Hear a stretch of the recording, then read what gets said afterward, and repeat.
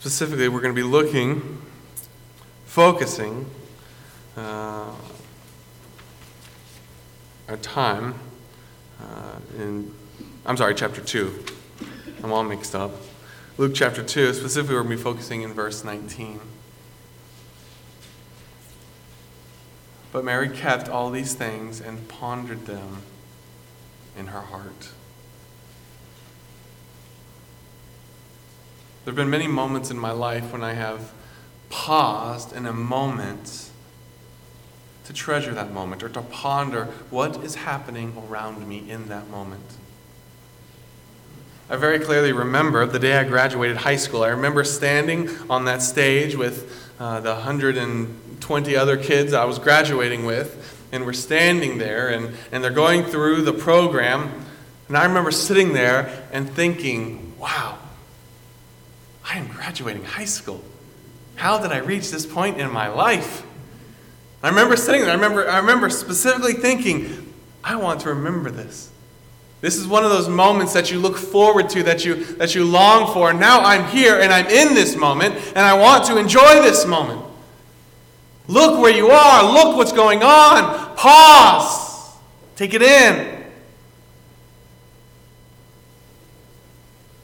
I remember on my wedding day, a very surreal feeling of being in my own wedding.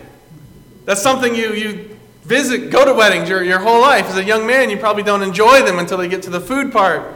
But you go to them and you look forward to one day I'm going to get married, if that's the Lord's will for my life. And I remember standing on this stage. It was a little oranger back then, but I was here. And I remember thinking, wow, this is my wedding. This is happening right now. Pause. Enjoy this moment. Don't let it rush by. Recognize what is happening. Remember that same thing as we were driving to the hospital to have our first children, the twins. I remember on the way over there thinking, man, I'm driving to the hospital right now to have my kids. This is weird. Remember this moment. This is a moment you look forward to, and now I am in this moment. Pause. Let me recognize the significance of what is going on. It's moments like this in our lives when we realize that the good old days, that's the moments that we are currently in. That's what's happening right now. These are moments that you realize when you are in them that you will look back with fondness and with longing to those times. As we come to Luke 2, verse 19, we come to such a moment in Mary's life. There's a lot going on this evening. There's a lot that's been going on the last 9 months. It's just been busy. It's been crazy. And Mary's been moving and going. And now she pauses.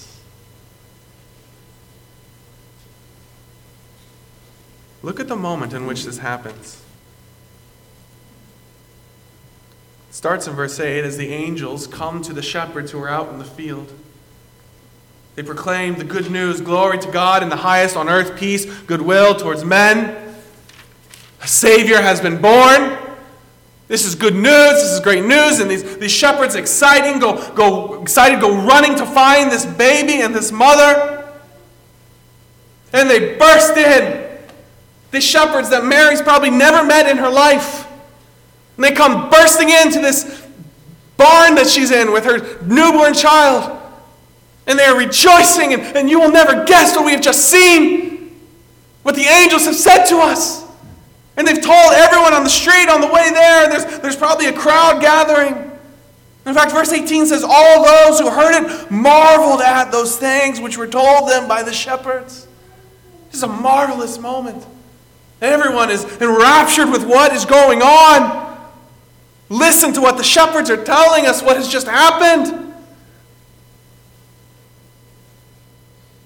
And it's in the very midst of this. But Mary kept all these things and pondered them in her heart. She's pausing. She's pondering.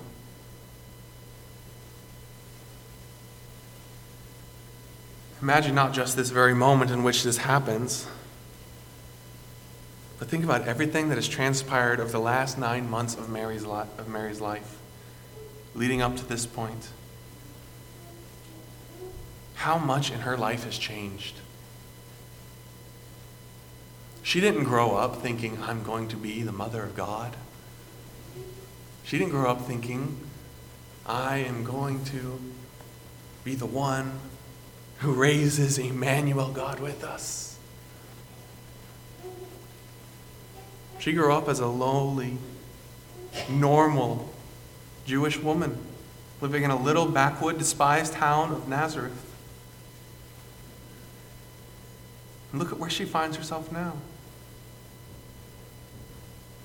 Imagine the worry of that moment after the angel leaves and the excitement of everything that's going on kind of wears off and she realizes, man, this is great news. But what does this mean for how are other people going to view me? I've got to talk to my fiancé. I've got to explain this to him. What about my parents and my aunts and my uncles? What about my friends? Word travels fast in a small town. The worry of having to explain that. And now in this moment, as she sits staring into the face of her child, the Son of God, imagine the comfort. All those cares are gone. All those worries are past. The comfort as Mary sits and she holds this child with her husband Joseph by her side.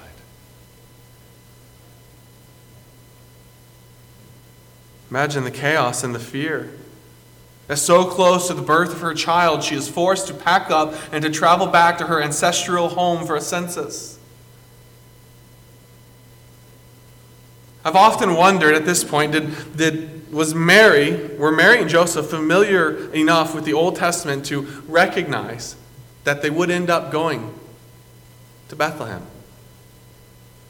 Did they know this child must be born in Bethlehem? Or, as they're being forced out of town, are they worrying?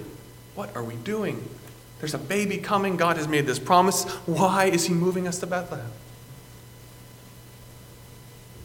That move could have been extremely worrisome, or it could have been a move that filled them with joy. The scriptures say that this child must be born in Bethlehem, and look how God is getting us there. Regardless, it must have been nerve-wracking, that pregnant, to make that kind of a trip. And picture the growing anxiety not only as they are away from home as it comes time to give birth, but as they get there, there's no room for them in the inn. There's no room in Bethlehem. They are relegated to a barn. Imagine how that must have made Joseph feel. Can you imagine as a man moving with your wife all the way to this town? She's 9 months pregnant. It's come time to give birth. And you get there and you don't even have a place for her to stay. Must have eaten at him. But imagine the peace on this night as all is well and both mother and child are safe and happy. All those worries and those fears are past. It's into this moment that these shepherds come barging in and they bring good news.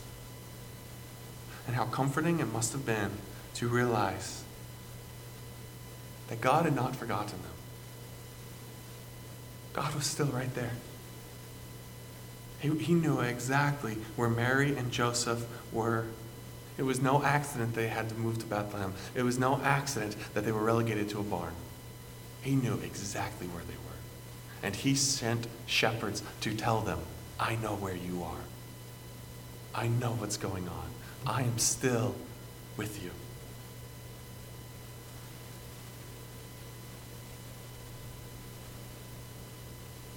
I can just imagine, I can picture in my head Mary in the midst of all the things that are going on around her.